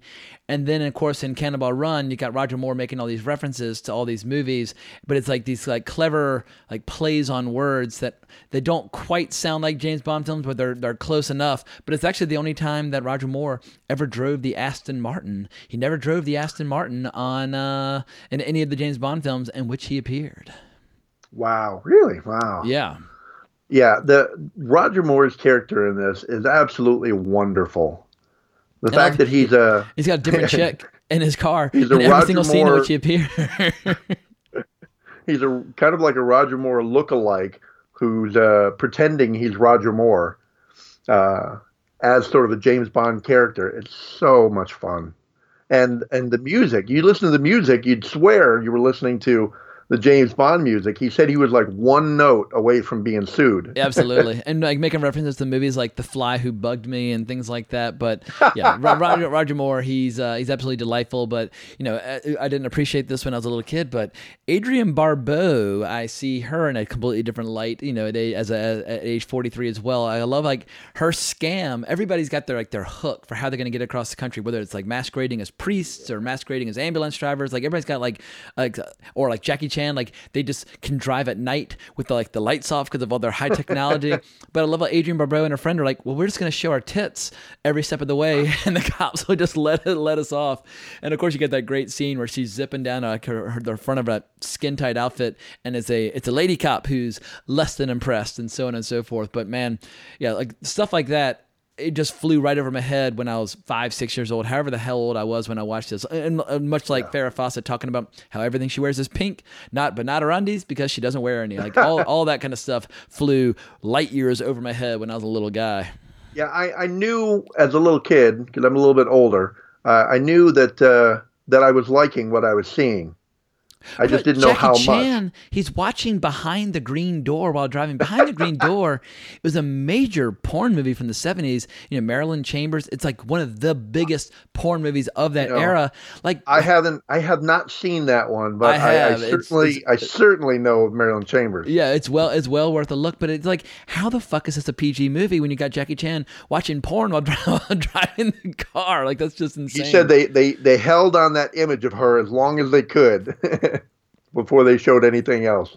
Well, this was part of Jackie Chan's initial attempt at breaking into the American market. He'd done Battle Creek Brawl the year before, and obviously this is a Golden Harvest movie. In Golden Harvest, they produced a lot of films in Hong Kong, and it was successful in the sense that, like, the first Jackie Chan movie I ever saw was Cannonball Run, but it was not successful in the sense that he didn't pop as a big giant star because he's barely in the movie.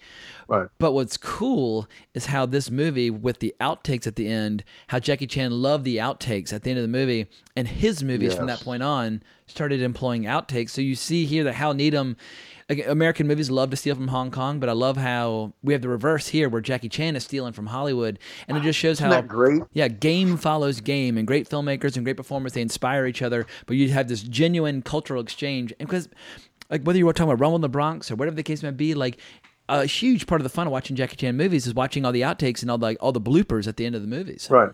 Yeah. Raymond Chow was interested in breaking into the Western market, and he's like, "Hey, I got 15 million, but we got to have Jackie in the movie." And they were like, "No problem." And that was the first time I had come across Jackie Chan, and you can't after you see him that first time doing that, you can't forget him. He was amazing in it. Well, they might have done the movie for 15 million, but 5 of it went to Burt Reynolds, making him one of the highest paid actors in movie history. Right.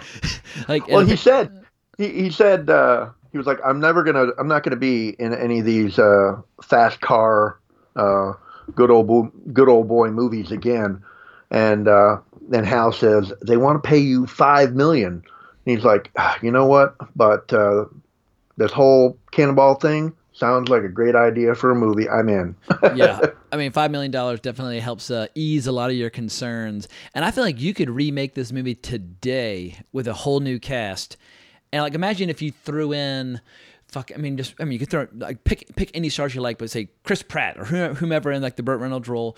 And then you just filled it with all these like aging movie stars from across the globe. It's such a simple premise, and it would easily. I mean, people watching these Fast and the Furious movies, if you did like a Fast and the Furious style comedy of people racing across the country, people would absolutely lose their minds. And the movie's almost 40 years old. Of course, you can remake it at this point. Hasn't the Fast and Furious movies kind of become the comedy? I mean, it's all action, and it's. I would like to say yes, but the movies are so deadly serious and earnest. Like, Vin Diesel, he doesn't really tell jokes, whereas in this, like Burt Reynolds, he's got a ton of jokes. My favorite moment of the entire movie is actually during one of the outtakes. I remember when Dom DeLuise died, or maybe it was when Burt Reynolds died, but someone posted just the scene from the outtake where Dom DeLuise can't stop laughing, and Burt Reynolds is like, "Stop it! Stop it!" And like he leans in, and Dom, he's like, "Don't hit me! Don't hit me!" He's like, "I'm not gonna hit you! I'm not gonna hit you!" Stop it. Ready? Stop it. Okay. There you go. Come on here. Wait a minute, I got something. This will help you. No, I'm not going to hit you. No. I'm not going to hit you. I'm not going to hit you. Now, just listen to me. I swear to God. I'm not going to hit you. Watch. Okay. I'm ready now. Here we go.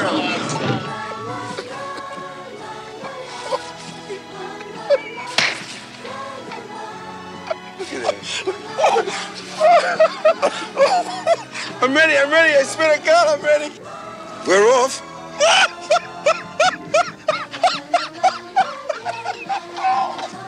Their chemistry there is so incredible.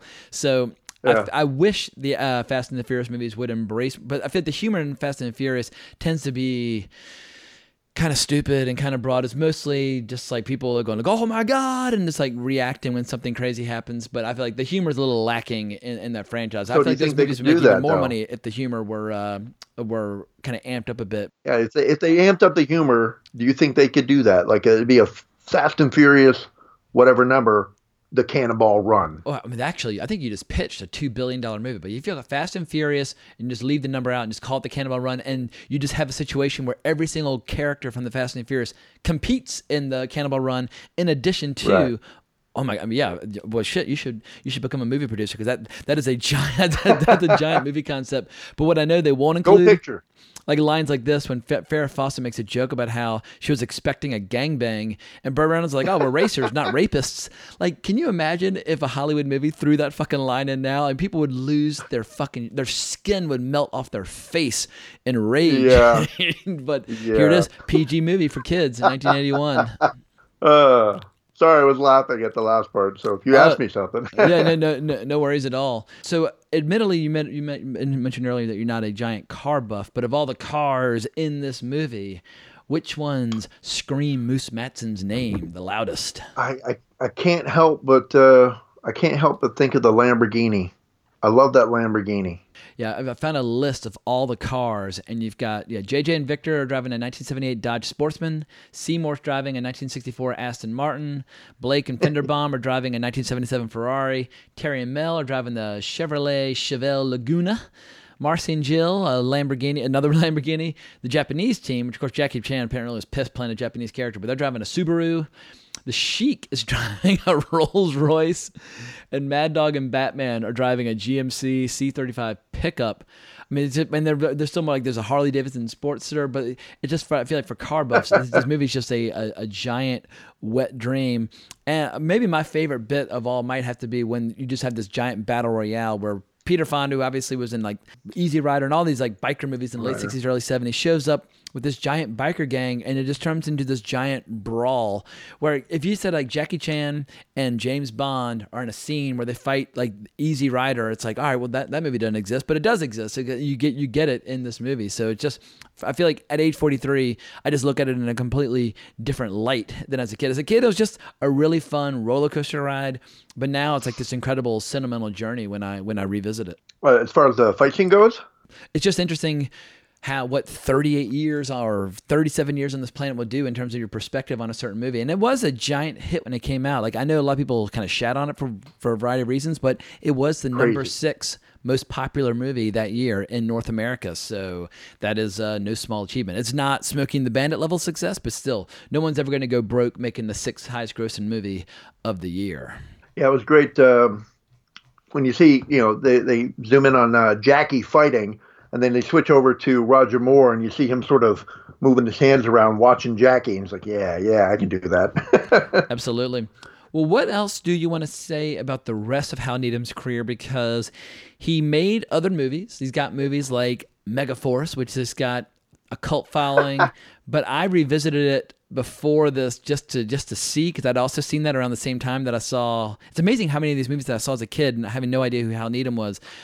But man, Megaforce is one of those movies that I probably should have just left it in the past, because I remembered it being really cool, and it's not. Like I know, and this is not an insult to people who love that final scene where the guy's on the rocket flying through the sky, swirling around before he lands in the back of the plane, and everybody's high fiving. Like I get why people enjoy watching that, but it's pure camp and totally ridiculous. But what are your feelings about movies like Stroker Ace, where you start to see the formula of Hal Needham and Burt Reynolds starting to show a little age? I saw Stroker Ace a long time ago, and I only saw it that one time. So I remember very little about that. But that was a time period where Hal was getting into the NASCAR business himself. Yep. And, had his own car. And so I don't really know much about that period. Yeah, I tried rewatching it for this, and about 25 minutes in, I was like, "Ooh, this is nowhere near as good as Smokey and the Bandit," and I ended up bailing on it. So I didn't see Smokey and the Bandit 2 preparing for this. I didn't see Cannibal Run 2, although as a little kid I saw Cannibal Run 2 many times, because for whatever reason it got like way more playtime on HBO in the mid 80s than the first one, even though it's not nearly as good.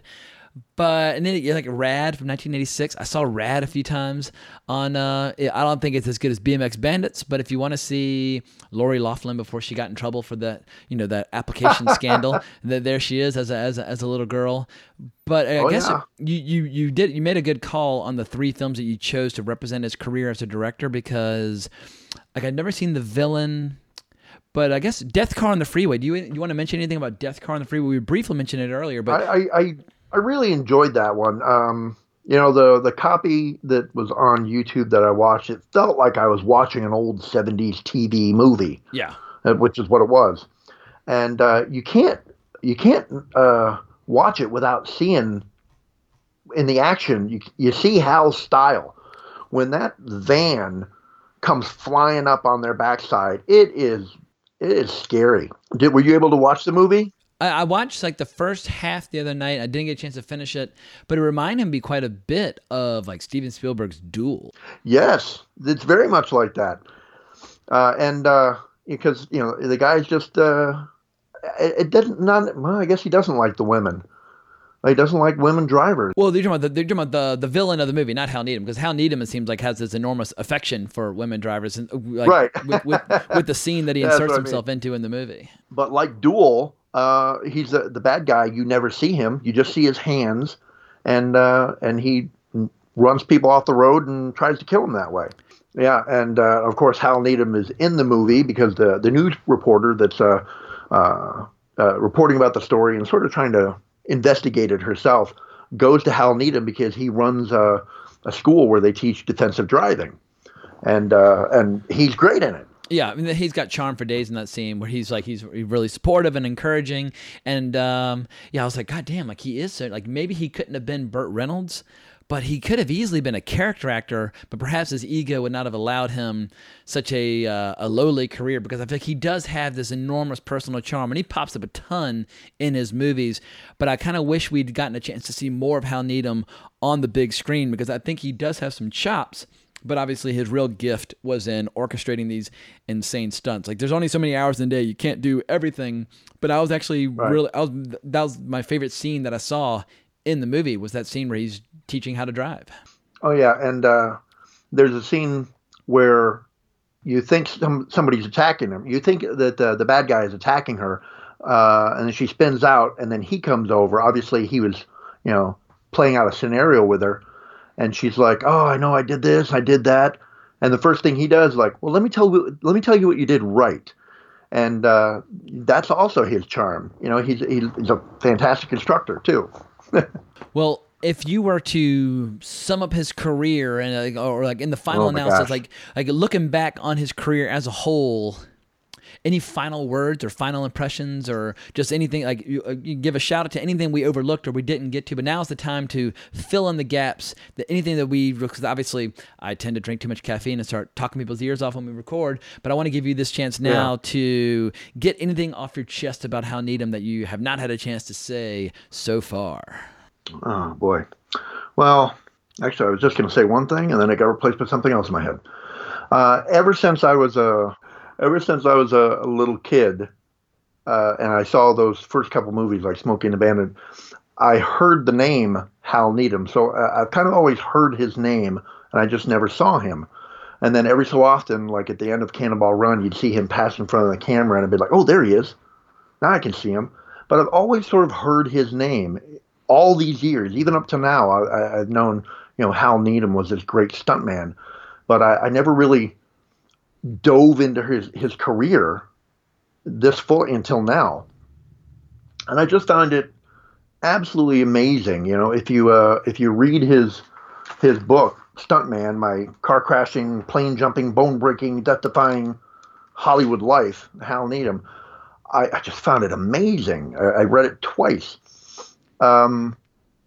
When I think Bill has read it too. But well, we need to get you and Bill together on an episode talking about stunts and action and that sort of thing. Because whenever Bill pitches episodes, he's always like, "Hey, I want to come on and talk about these like art house documentaries." And I'm like, "No, I want to make you talk about tough guys." And I always kind of force him to talk about certain things like action stars and things like that. But he's always making the pitch to talk about much more highbrow stuff. But maybe if I know it's a shame because when I talk to him, he probably would have loved to come on and talk about Cannonball Run. Oh shit! Well, we should. Or Hooper. We should have teamed y'all up. What was it? After the movie came out, he said that right away he wanted to be a stuntman, and he made his mom go out and buy him the record for the soundtrack to Hooper, so he could hear that song over and over again about the Hollywood stuntman. I mean, it's a dope tune. I don't think it's as strong as Eastbound and Down, which is just delightful. But it's still it's a very strong tune. It's catchy. But it's catchy. But it's not like glorious. Like Eastbound and Down is just glorious. Like when it get toward the end of Smoking the Bandit, it's been a while since you've heard it, and suddenly like it's the beginning of Act 3. It's kind of the final blast on the highway. We've had that 7th inning stretch where Sally Field and Burt Reynolds have made love, and suddenly you just hear that music just boom, just kicking. You're like, oh my god, I forgot! Like the theme song is back, and like it's like we're gonna start hurtling toward the end now, and it's just perfect harmony between story and music coming together, and so that's tough to replicate. They really found that proverbial lightning in a bottle when it comes to the theme song of that particular movie. Oh, I think we breezed over some parts of like Hooper that I wanted to talk about. Like we didn't mention the fact, or I didn't think we mentioned the fact that Sally Field was in that one also. Absolutely. As his girlfriend, and she looked amazing in that one. And also, oh my God, James Best as his buddy, Cully, who most everybody in the world knows him as Roscoe Pico Train. Flash. Yeah, but he's got a huge career. Like he's in was it Ride Lonesome or which? There's one of those Bud Bedecker westerns that he's in at the beginning. He's incredible, but he's also like in Sam Fuller's Shot Corridor. But hang on, I'm going to go crazy. He's in Taming of the Shrew. Yeah, I mean he's a delightful actor and totally charming. I mean, I grew up watching him in Dukes of Hazzard and I love him to pieces. But as I've gone back and studied film history and all that good stuff, he pops up all over the. I think place. Hooper was the first time I ever saw him, and so that afterwards you see him in Dukes of Hazzard, and I'm like, oh, that's the guy. That's Burt Reynolds' buddy in Hooper. Yeah, so it's Ride Lonesome where he plays Billy John, which is one of my favorite Bud and Bedecker. That and Tall Tea are the two really good ones. But yeah, it's the opening scene where Randolph Scott moves in and kind of bluffs him and captures him. But yeah, he's a cool actor, and he's got one. I mean, talking about people with a lot of credits, he doesn't have as many credits as Hal Needham, but he's got 189 acting credits, and he sadly passed away in 2015 at the age of 88. I watched. I didn't even know that. I watched it was sort of it wasn't a documentary. It was sort of him filming something where it was his life, what was currently going on, some of the projects that he was doing. And then afterwards, I looked him up and saw that he was gone. I was like, oh man, geez. Well, as we're getting toward the end of this episode, are you warmed up enough to possibly give us your best Predator impression of Billy laughing? Because I remember you and you and your what's the girl's name from Australia who you're friends with on Twitter? Gidget. Yeah, y'all were talking, and then you sent out this tweet where you're like, and it was so goddamn funny. And I ended up sharing it with everybody like in the Wrong Reel like chat room, and they were howling. But do you do impressions spontaneously, or what? Give me the lowdown on your love of impressions. Yeah, that was it. I would say that I don't do any impressions, and it turns out I do a couple, and they might not be any good, but they're fun. Well, it's the joke about whether or not a girl has a big pussy, and like, why'd you say it twice? Like, I didn't. It was the echo, and he walks away, and Billy sits there for a second, and exactly, and it's that, and then we hear it again from the Predator's point of view with like those filters like distorting it, which makes it even more bizarre and more crazy. And so, goddamn, too bad I'm not in the bathroom. I'd give it a real nice reverb. Yeah, where you can just really cut loose. Oh man, so yeah, like I was saying, Hal Needham, I've known sort of just his name, kind of most of my life, and it's been a pleasure diving into to his life like I have this past couple weeks or month. I know we've been trying to do this podcast for. Well, it's bizarre that weeks. Stunt people are not more highly regarded in the industry because they play such a key role in so many movies. And yet there's no Academy Award for like best stunt person of the year. And I feel like that's such a no-brainer. Like they should have best coordinator, best stunt person, etc. And I feel like they should almost like create their own like award ceremony. Yeah, when it comes to stunts, they get lumped into special effects. Yeah, and it's just like, it's ridiculous because even with so much being done on the computer these days, stunt people still play a huge role. If you watch a movie like John Wick 3, guess what? There are a hell of a lot of really talented stunt people making the movie as cool as it fucking is. And so it's just ridiculous that their work gets kind of overlooked to this day, 120 years into the history of movies. Yeah, it's crazy. I guess you had also seen that clip where Quentin Tarantino was talking with Hal Needham. Well, he was talking about him to everybody because it was during the period where they were going to honor him with it was an Academy Award. Yeah, well, I don't think that particular speech was for the honorary Academy Award. Let me see. Quentin Tarantino. I was thinking it was that night. Hal Needham. If you go on YouTube and just Google Quentin Tarantino and Hal Needham at the 2012 Governors Awards, Tarantino makes a very moving little like 3-minute speech about him. And also that if you look that up, Another video that'll pop up is the greatest stuntman alive, Hal Needham. And there's this great bit where he's talking to the interviewer about, he's like, oh, well, I only do two things real. Like, I shoot action well and I make people laugh. She's like, well, there's another thing you do well. Just like sit there looking good. And he's like, and he gets really flattered. I was going to bring that up earlier. Yeah, but I love how like the interviewer, this like, who's a good looking girl, she's blatantly just flirting with him then and there. He's a handsome devil. And obviously anybody who's as big a stud as Hal Needham, he's going to have certain qualities that women desire. Yeah, Hal and Burt had a lot of fun back in the day. Oh my God, can you imagine being a fly on the wall like in like 1972 in one of those weird ass tile bedrooms of Burt Reynolds? Yeah. There was times where Burt would come home and he would see a note saying, hey, you know, Hal would leave him a note saying, hey, the place is yours, but I need it for the next 3 days. And then Burt would sort of just leave. I mean, I don't care. Unless like someone's bringing home Catherine Deneuve, like they're not going to get to take over for 3 days. But in that biography that you read of Hal Needham, how much detail was in there about his time living with Burt Reynolds? A lot. Nice. Well, I need to add that to my to-do list because there's what was it? There was a whole thing about the Skid Row serial killer during that time, and something that happened at Burt's place. There's a lot of really good stuff in the book. Well, I will definitely hunt it down. And if people out there have not seen these movies, I mean, if you made it this far into the podcast without having seen these movies, then you're a very patient listener, but definitely hunt down the flicks. They're well worth seeing. But Moose, I can't tell you what a pleasure it's been getting to actually talk to you at length, because you've been such a great listener and such a great supporter of both my YouTube channel as well as the podcast. And you're always so great about lending us your support on social media. So I'm just thrilled we finally got a chance to officially induct you into the Wrong Reel inner circle. But if people want to hunt you down to listen to your impressions or talk about Hal Needham or whatever the case might be, where would people be able to find you online? Mostly just at Moose Matson on Twitter. Beautiful. That's about it. And also, correct me if I'm wrong, but Moose Matson is not technically your name. It's like a nickname. How did that come about? See, the day I popped out, my dad said I had big feet, and he called me Moose that day. He's like, "That's a moose." And my name's been Moose ever since. And if you watch the Abbott and Costello movie, Hold That Ghost, the gangster in that movie, his name is Moose Matson. I was like, oh, I love that name. That's my name now. Very cool. So who knows? Pretty soon I might go to the courts and make it official or something. I like it. Well, I can't even remember what your actual name is. So yeah, as far as I'm concerned, you're Moose Matson until the day you die.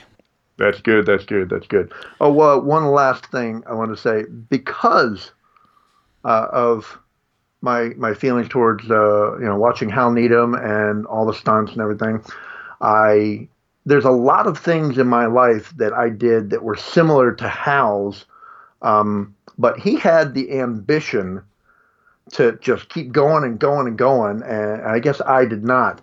But when I was in the military over in Italy, they were coming through because they were making a movie called In Love and War with Sandra Bullock and Chris O'Donnell, being directed by Richard Attenborough, and they were looking for extras for the movie. So everybody on the base went to go and see if they could get in the movie. And I got there, and they were like, "Oh," my boss was like, "Oh, we already went through, and they picked everybody. They just need some stuntmen." I was like, "Really?" And he was like, "Yeah, they need stuntmen, with like martial arts experience." And I was like, "Really?" Boom. So I head back there, and there's me and 4 other guys, and they're like, "You guys got martial arts experience?" And we're like, "Yes." And so, bingo, I'm a stuntman on the movie In Love and War. Very nice. Now, so now, when you watch the movie now, did your scene make the cut? Yeah. I think the reason it made the cut, here we go. Reason it made the cut is because I'm such a big fan of Jackie Chan, and I would, during the 80s when I was living over in Japan, my friends and I would practice a lot of the fight scenes that they would do. I was pretty good at doing them, and my friend was pretty good at getting hit and falling down, so he did that part.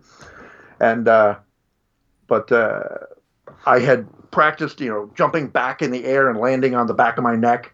And so we're doing the fight scenes in the movie. There's like 5 Italian guys and 5 American guys. We're the Austrians. And my Italian guy, we're going to do a little scene together. And I say, hey, no, do this. Come up with the butt of your rifle like you're going to hit me in the chin, and I'll jump backwards and land on the back of my neck. and then you come in afterwards and stab me in the chest with a bayonet. So that was a scene we came up with. And then we're out on the set. This is over in Italy on top of Mount del Grappa. And so the scene comes up and he does it. I go flying up in the air and land on the back of my neck and he stabs me in the chest. And then the scene's over and they come up to me and be like, they want to do that again, but they want to film you doing it. And I'm like, oh my God.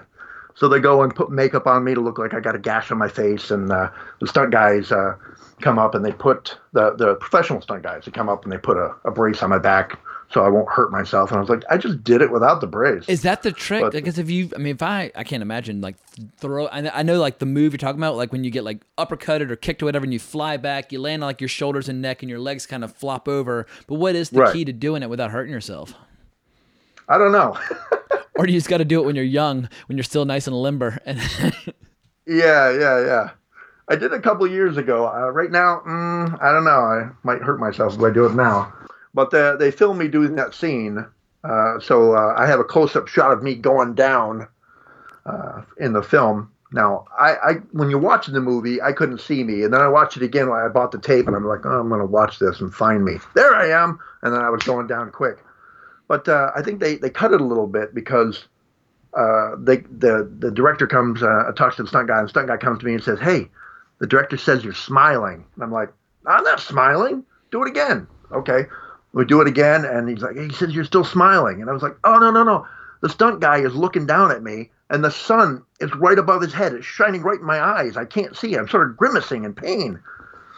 And he's like, no, it looks like you're smiling. So I think they cut my scene a little bit. That's still an amazing story, though. I mean, like, we probably should open with that story. Like, just like mention that, like, as much love and affection you have for Hal Needham as a stuntman, you actually know a little bit whereof you speak, since you've dabbled in that world yourself. Well, my daughter keeps saying, "What's wrong with you, Dad? You had your foot in your door. Why didn't you go any further?" And I was like, well, I talked to the stunt guys. They had done White Squall before this one, and then they came over and did this movie. And I talked to him about being a stuntman, and he was like, oh, you have to qualify to be a skydiver, and you have to do this. And I was like, oh, I don't want to skydive. Yeah, I've gone skydiving 3 times, but I did it all when I was like 20 or 19. Yeah, I guess 19 and 20, where just my hormones demanded that I jump off things. Like I was jumping off quarries, I was jumping off bridges, I was jumping off cliffs, I was jumping off anything. Now at 43, I'm like, fuck that. Like, unless like my little brother like guilt trips me into it, and he's like, I'm 18 now, let's go skydiving. You always promised you would take me. I'm like, fuck. Then I probably would do it. But man, I did some crazy stuff where I would living in Japan. I would had a 5-story high rise, and I would climb out my window and sort of wrap a rope around the metal grating at my window and sort of hang off, and it's 5 stories up, and I'm like, you know what, I could probably go over to that drain pipe and shimmy all the way down. That's crazy. I probably would have killed myself, but I was hanging out of the window up there. So I think I could have had a fun time being a stuntman. I probably hurt myself a lot, though. Absolutely. You'd be held together by scotch tape and duct tape and so. But the thing is, Hal Needham, he lived to a ripe old age, and he seems, I mean, I don't know how much pain he was in when he got up in the morning, but he seemed to have a smile on his face to the bitter end, which I guess is the best we can all hope for. But I just can't thank enough for making the pitch for this episode. This was a topic that was long overdue for the podcast, and I always appreciate any opportunity to revisit Smoking the Bandit. And I had not had a chance to do the deep dive on that movie so far, so thanks again for coming on the show and shooting the shit about movies with me. Absolutely my pleasure. Anytime, man.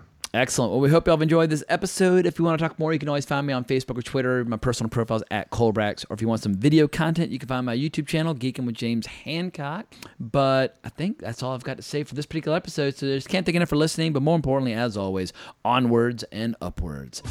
Ain't like it used to be, but it'll do. You know how to whistle, don't you, Steve? You just put your lips together and blow.